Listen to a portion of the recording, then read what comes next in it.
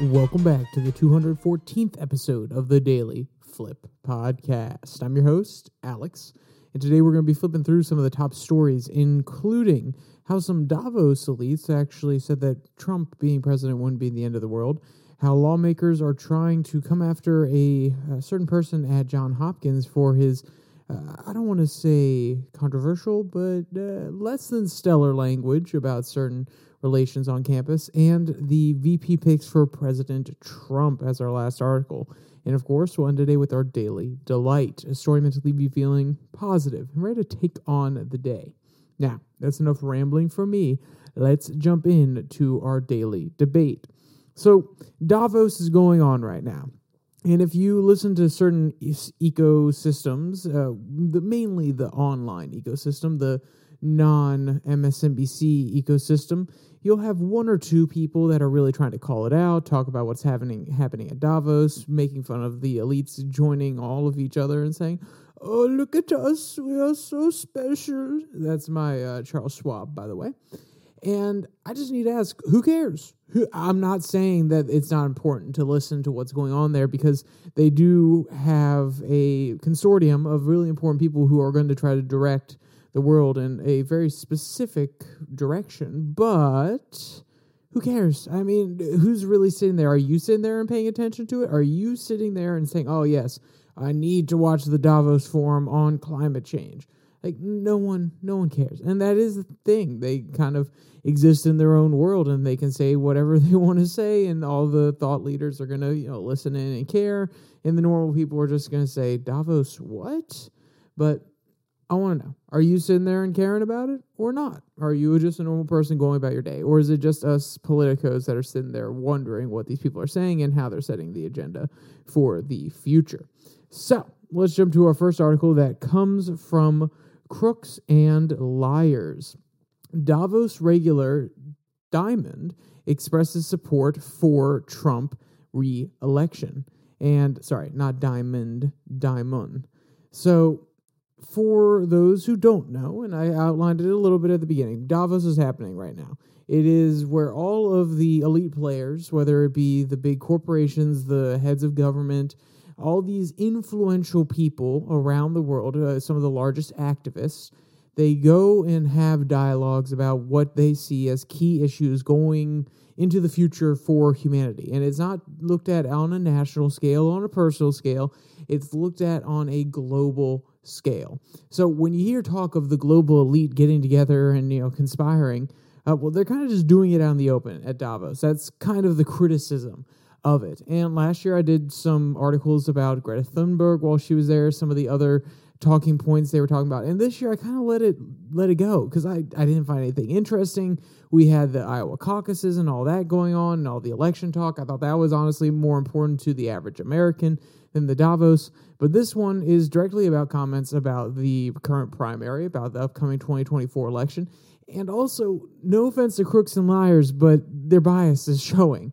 I used to make this line every once in a while, and I thought I was going to make it more often when I was going through and doing these podcasts, which was going to be your bias is showing. I don't know why I thought it was clever, but I did.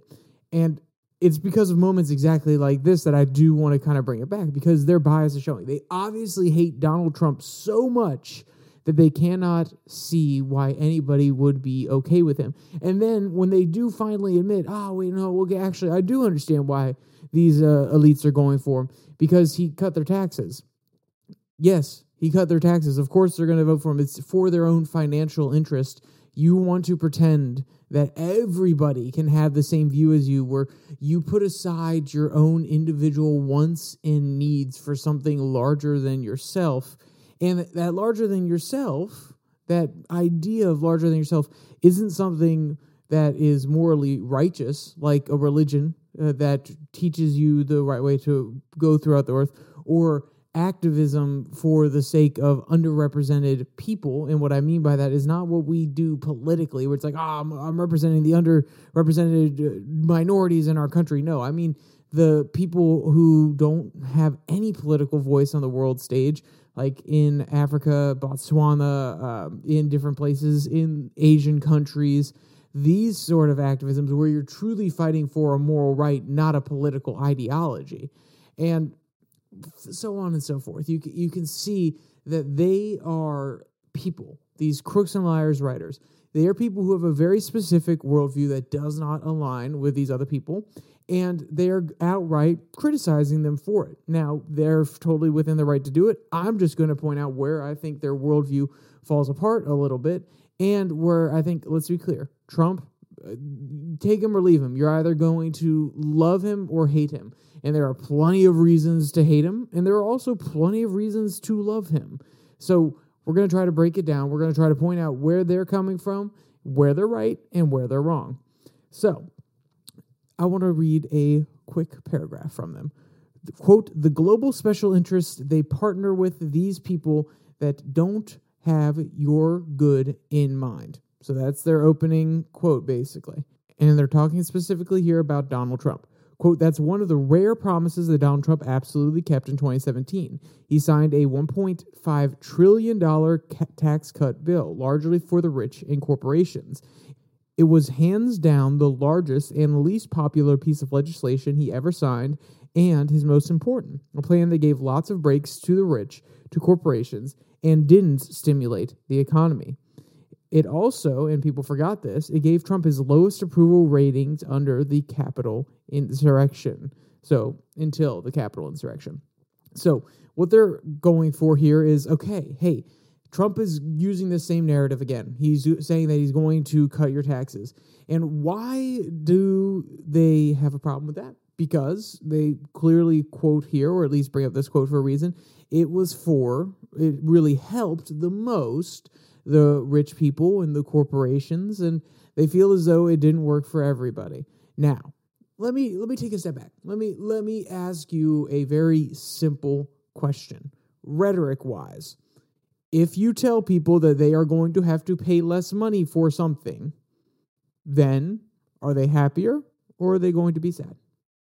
Maybe if they're a really charitable person and they're at a thrift store where every single cent goes back to their community and they want to write it off and they want to do this because it's out the good of their heart, maybe they'll be mad that you're not charging them a little bit more.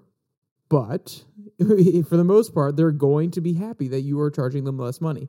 And you're saying, well, Alex, what's the difference? They're charging money versus their social duty. No, but basically, if you really want to boil it down, the government taking money from you and you paying your taxes is in exchange for services. You pay your taxes so that the government can facilitate trade, so it can facilitate your driving from work. It can facilitate all the different infrastructure that you need in order to get from place to place, and also to protect you from other people hurting that infrastructure, and providing a rules-based system that protects you from different bad actors who may break the law, who may break your individual sovereignty, or try to change and affect your natural rights. That is the point of government. So if you tell people that, hey, you're going to have to pay less for this government that's going to still protect your basic rights, they're going to be happy. Now, if you try to be honest with them and say, well, we're going to cut your taxes, but that also means in order to have a balanced budget and not run up the deficit, we're going to have to cut programs, that's a different situation. But that's not what Crooks and Liars is trying to get at here. They're just saying that cutting taxes on everybody, I'm not saying necessarily equally, but on everybody, and then giving the rich and the corporations a tax break is not a good thing. They inherently believe that the money from the top of the system, from the largest portions of the system, needs to be redistributed, needs to be taken from them, and given to the lower half of the system. And whether you agree or not, that is their worldview. That is where they're coming from. That's why you can tell what they're doing here and how they're talking about it. And then when they lambast the different executives, I'll actually read some of the quotes that they have from the executives. Quote, one prominent U.S. business executive who asked not to be named said a Trump victory would not be the end of the world. Quote, another U.S. bank CEO privately told CNBC that Trump is, quote, all bark, no bite. The bank chief had then added, he's going to win the presidency. Many of his policies were right, is another person anonymously named. The point that Jamie Dimon, CEO of JP Morgan, had no trouble making on record, quote, he's kind of right about NATO, kind of right about immigration, he grew the economy quite well, tax reform worked, and he was right about some of China. So they're lambasting all of these people, saying these elites are all for Trump's tax cuts. They're all for getting more monies in their pocket, which, once again, getting more money in their pocket, in their corporation's pocket, so it can do more things. It can justify its existence to its shareholders. Yes, that is its purpose. A company does not... There's a direct tension in worldviews here. Sorry that I kind of got frustrated. There's one worldview says that these corporations, people, the government, all of them, they exist to aid the society, to keep the society thriving.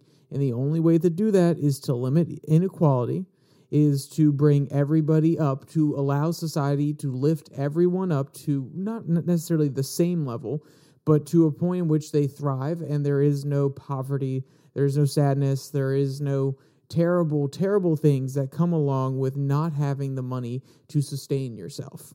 There's not homeless people, so on and so forth. So when they see a government facilitating a society, because the government does facilitate society. Let's be clear. Government is born out of society, but as society gets larger, government is there to facilitate that society. And what I mean by that is not to mandate what a society can do, but, as I mentioned earlier, to protect every single person's rights in that society from the government itself and also from other people, and to do that internally with different legal systems, laws, and so on and so forth, and judicial bodies to adjudicate those laws, and then from external threats. That is how society is born out. The people who have this worldview are also heaping an extra thing on there, which is it is the government's job to facilitate a equal society, a society where the richest have to contribute to the poorest among us. The richest have to give up what they have worked for, and it is their responsibility, along with the corporate responsibility, in order to disperse as much of their profits as they can to everybody, whether that be in the form of actually just lowering their prices so they actually don't make any more profits. They have basically a break even, and they can provide everything at the lowest possible rate so then everybody can have cheap access to these goods, or having high taxes in order to take those profits and redistribute them to the people. That is their coherent worldview about what society should be. Now, if you look at Trump's worldview or people on his side of the aisle, why is cutting taxes, and let's be clear, whether you agree or not that cutting taxes needs to come with cutting different programs, why is cutting taxes a good thing? Why is that more important than redistributing the taxes from the top? Because it enables everybody to have more money to spend as they wish. So if you may be thinking, why does that matter?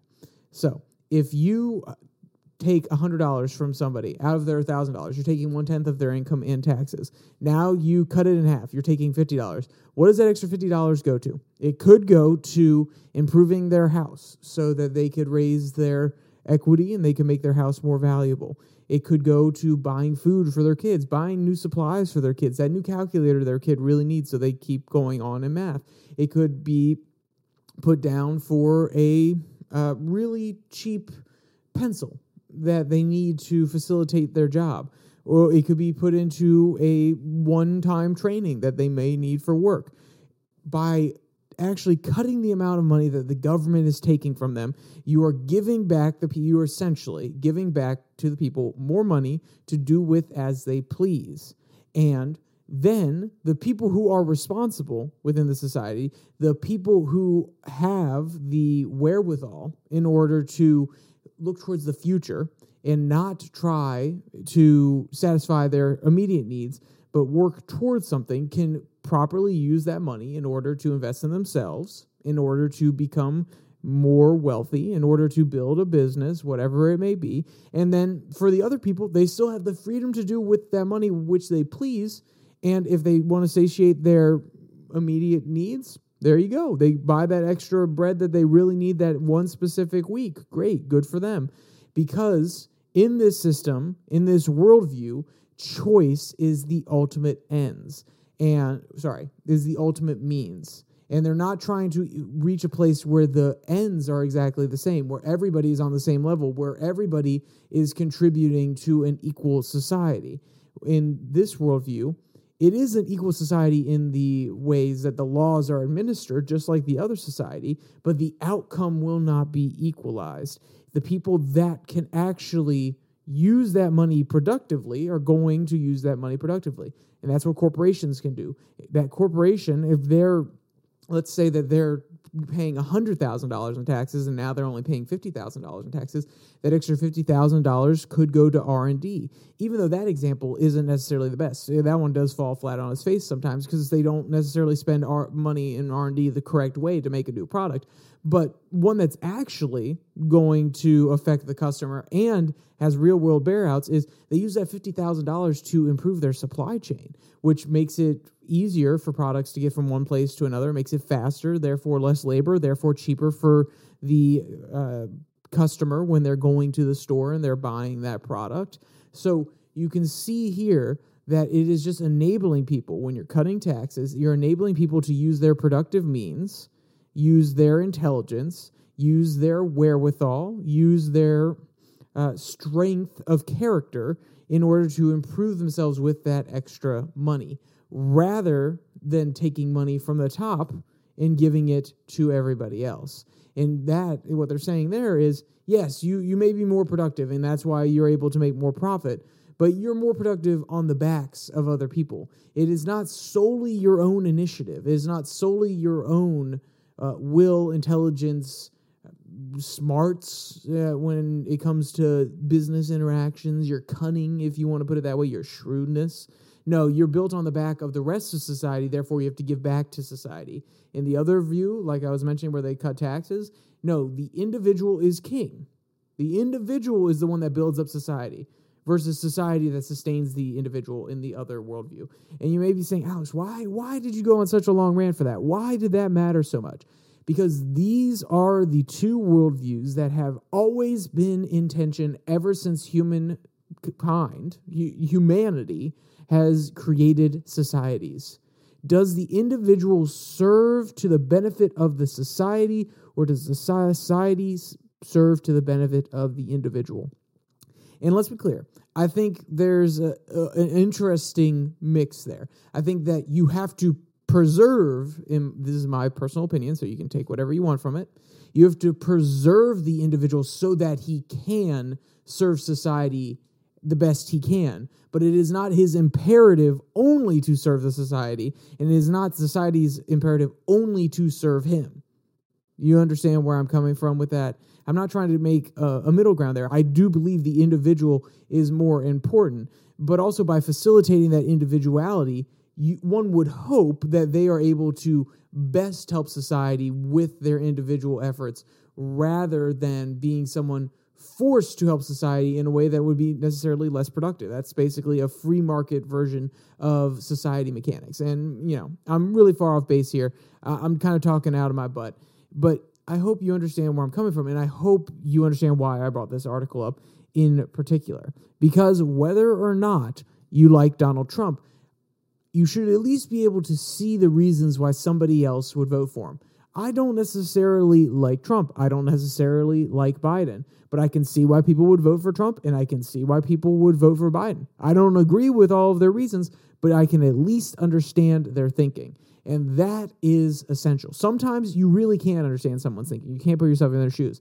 But very often, we need to do this. You need to have a deep understanding of the other person's perspective, not only so you can combat it, but also so that you can have a conversation with them and identify where that middle ground is and where you're willing to compromise in order to reach a mutually beneficial solution.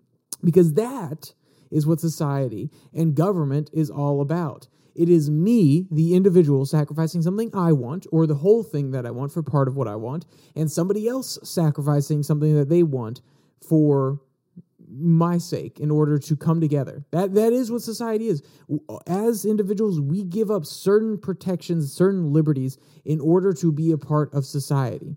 If I want to go around and I want to scream, "You're a B word" at everybody, I could do that. I can. But I will be ostracized from society because that is not kind and polite. There are certain rules to operating within these systems that we have created as human beings.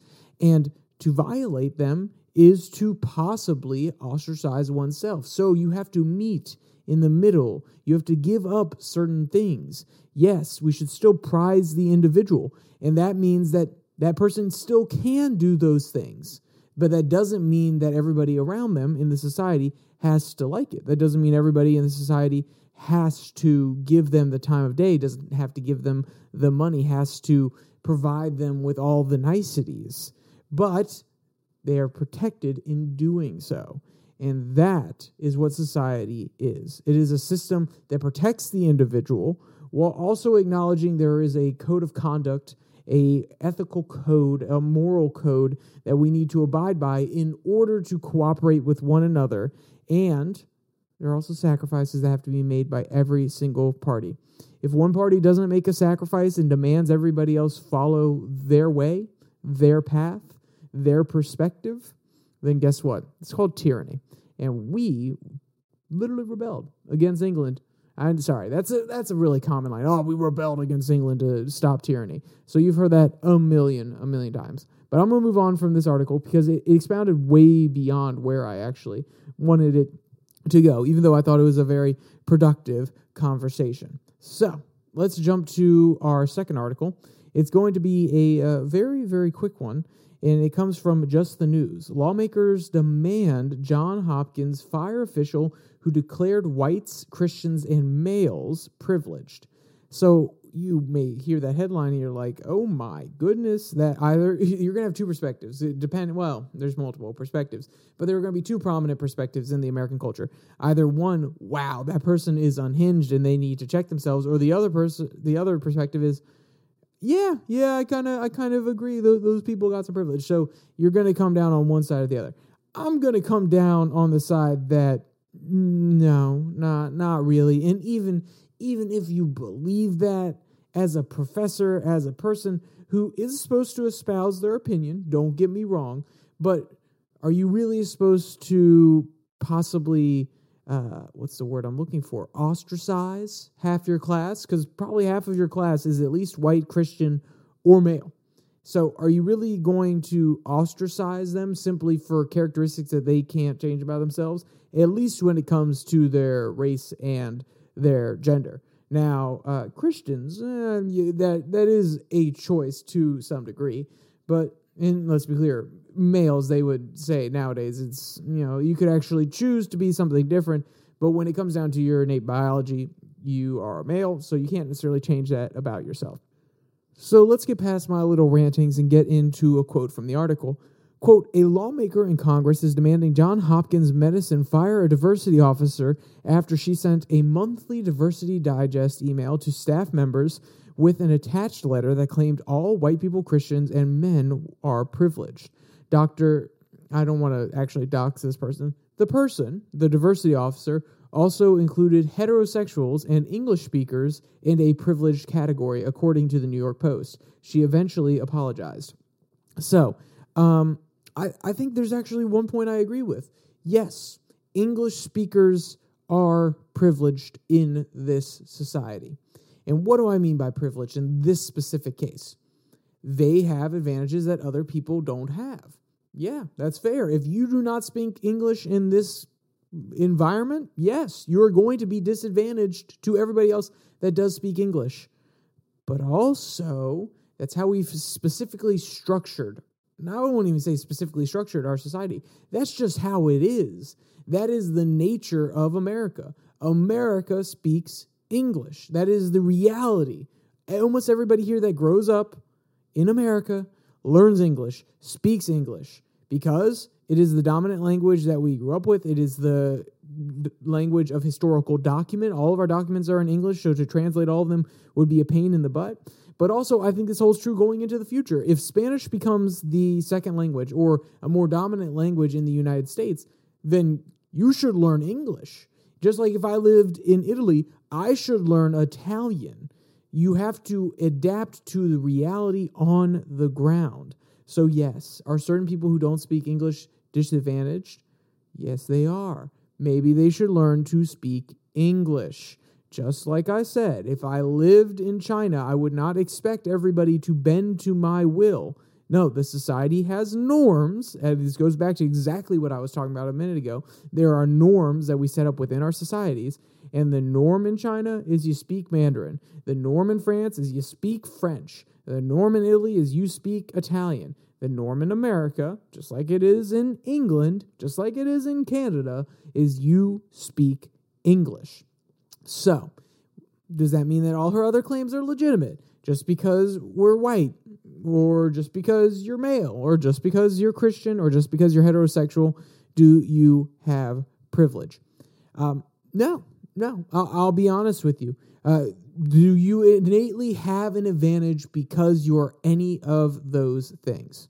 No. Just like you don't inherently have a disadvantage if you are black, if you are gay, if you are a Satanist.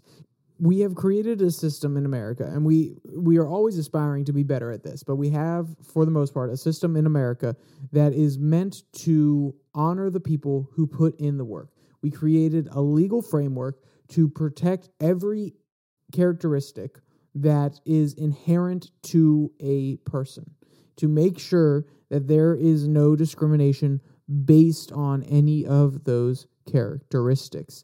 And then, from there, we look at the natural advantages that people have, and we also look at the work and hard work and effort that people put in. So, at the end of the day, her claims fall on their face, in my opinion. And she is probably going to face the repercussions because of it. Do I think she deserves to lose her job? No, she has the right to say whatever she wants to say. And if John Hopkins wants to keep her on, go right ahead. But this pressure from Congress to get rid of her, I think that's absolutely idiotic. Now, that's government trying to put his fingers on the scale. But that's just my opinion on that one. I don't care what the opinion is. I don't like government interference in anything. Now, if the alumni or the people currently going there, they want to outrage, they want to pull their dollars, and they want to use the free market system in order to get her out, sure, there we go. So we're going to jump to our last article, which comes from Daily Wire, and it's talking about the VP for President Trump, and it's saying, I'll read the headline, Trump considers Elise Stefanik for VP, report the Daily Wire. Now, Elise Stefanik, will she make a great VP? I honestly don't know. I don't think that her record's honestly the best on most things. I think if it's going for the diversity angle where, oh, yes, we're going to have a woman as a VP, I think that's going to fall flat on its face. I don't think the Trump voters necessarily care about that. I don't think it's going to bring along people that are like the suburban moms, because maybe it did with Pence in the past when Trump was an unknown entity. As one of the Daily Wire hosts says, Trump is a known entity. Sorry, that's Ben Shapiro. He says that a lot. And same with Crystal Ball, and same with Sagar from Crystal and Sagar, or even Kyle Klinsky has said it at certain points. Trump is a known quantity. Everybody knows what they're getting with Donald Trump. So to pretend as though putting a woman on the ticket or putting an evangelist on the ticket or any other set of diversity, I don't think it's going to sway that many people. Maybe I'm wrong. Maybe there is going to be a huge pull. Oh, the suburban moms absolutely love Elise Stefanik. I don't think that would be the person to go for, even if they wanted to get the suburban moms, but it is what it is. I think this report's going to end up looking stupid in the future. I don't think that he'll choose her for VP. I think he's going to go with somebody who is within the same MAGA realm, just because he doesn't want the same thing to happen with Mike Pence. So she falls within that category, but she's also gotten a little bit of a more name ID, and I don't remember who I'm stealing this idea from, but I don't think he's going to get somebody that could outshine him or at least even be on the same level as him. And she's not quite there, but she does have more name recognition, especially after her lambasting of some of the head executives at the universities when they came into Congress. So I don't think that one's going to pan out, but yeah, we'll see. We'll see. So let's jump to our daily delight. And this one comes from Parade Pets. Cats who love to go sledding with dad is such a total boss. So, cats sledding? Really? Dogs sledding, that seems on brand. Cats sledding? I don't necessarily think so, but maybe some of the dog traits rubbed off on this cat, or maybe this cat is just really, really adventurous. Quote, on January 16th, TikTok user Camper and Leo, at Camper and Leo, shared a video of their cat who isn't like the other cats. This one loves to adventure, loves the cold air, and sledding. Take a look. And it is an absolutely adorable video. The mom kind of plays along with the cat for a second. It's kind of like the intro to everything going on there. So if you want to check out that video or you want to read any of today's articles, there'll be a link in the description below that like and subscribe button. Also down there, you can find the link to the podcast on Spotify, Pocket Cast, Google Podcast, as well as Podvine, and the Twitter handle at Your Daily Flip, where I post a Twitter tirade every Tuesday and Thursday. With all that said, there's only one more thing to say. Stay safe. Don't die.